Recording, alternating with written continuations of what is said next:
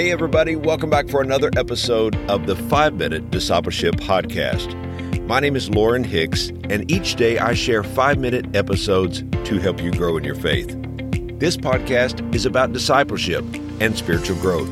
It's my prayer that these short episodes inspire you and encourage you to be a fully devoted follower of Jesus Christ.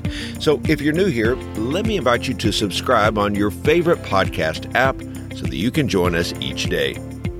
Today on the podcast, we are talking about a new command.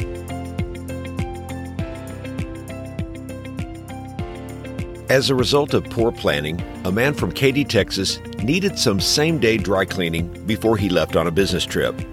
He remembered one store in town with a huge sign, 1-hour dry cleaners. He drove across town to the store to drop off his suit, and after filling out the tag, he told the clerk, "I need this in an hour." She said, "I can't get this back to you until Thursday." He said, "I thought you did dry cleaning in an hour." And she responded with, "No, that's just the name of the store." The story made me think of what the world sees of us as Christians. Often without us realizing it, people around us are watching.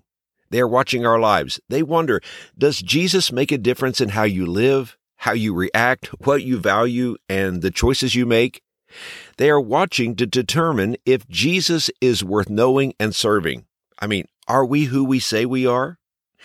Those of us who carry the name Christian, but fail to act like the one whose name we bear, create confusion and disillusionment for those who have yet to believe.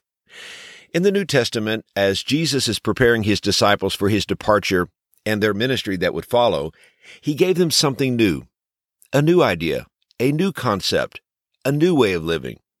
Jesus said to his followers, "A new command I give you." New? A new command? Do we really need a new command? I mean, Jewish religious leaders had identified 613 distinct laws. Who could keep up?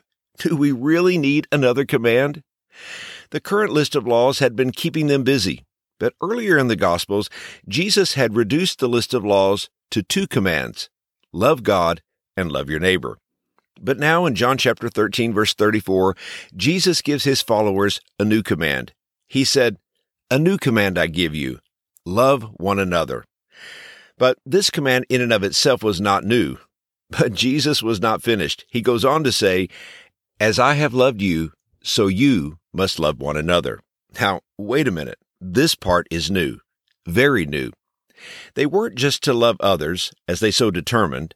You see, we can be very selective in our love for others. We love some people a lot, we love others a little, and some, well, we might just go through the motions. But Jesus said, "Love as I loved you." These disciples would think back over the past 3 years they had spent with Jesus. They had experienced love, acceptance, kindness, mercy, and forgiveness. This love they had received, they were to emulate. They were to give it to others.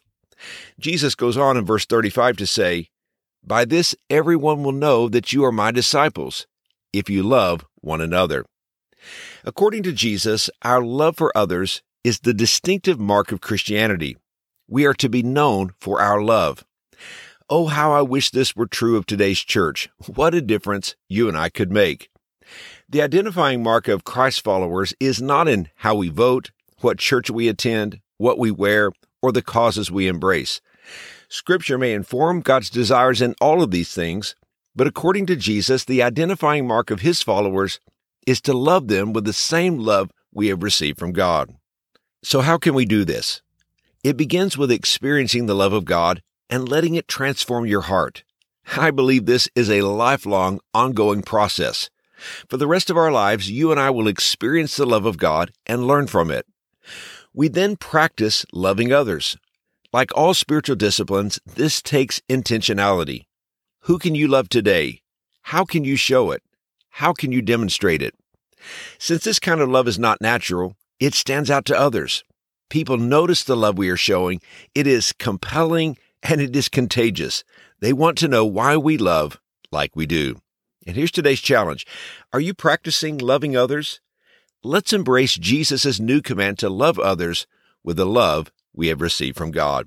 Hey, thanks again for joining me for today's episode. If you like this podcast, let me invite you to help us spread the word by sharing today's episode on your social media channels or by texting a friend and inviting them to listen. I hope you have a wonderful day, and until next time, let's continue on our journey as followers of Jesus.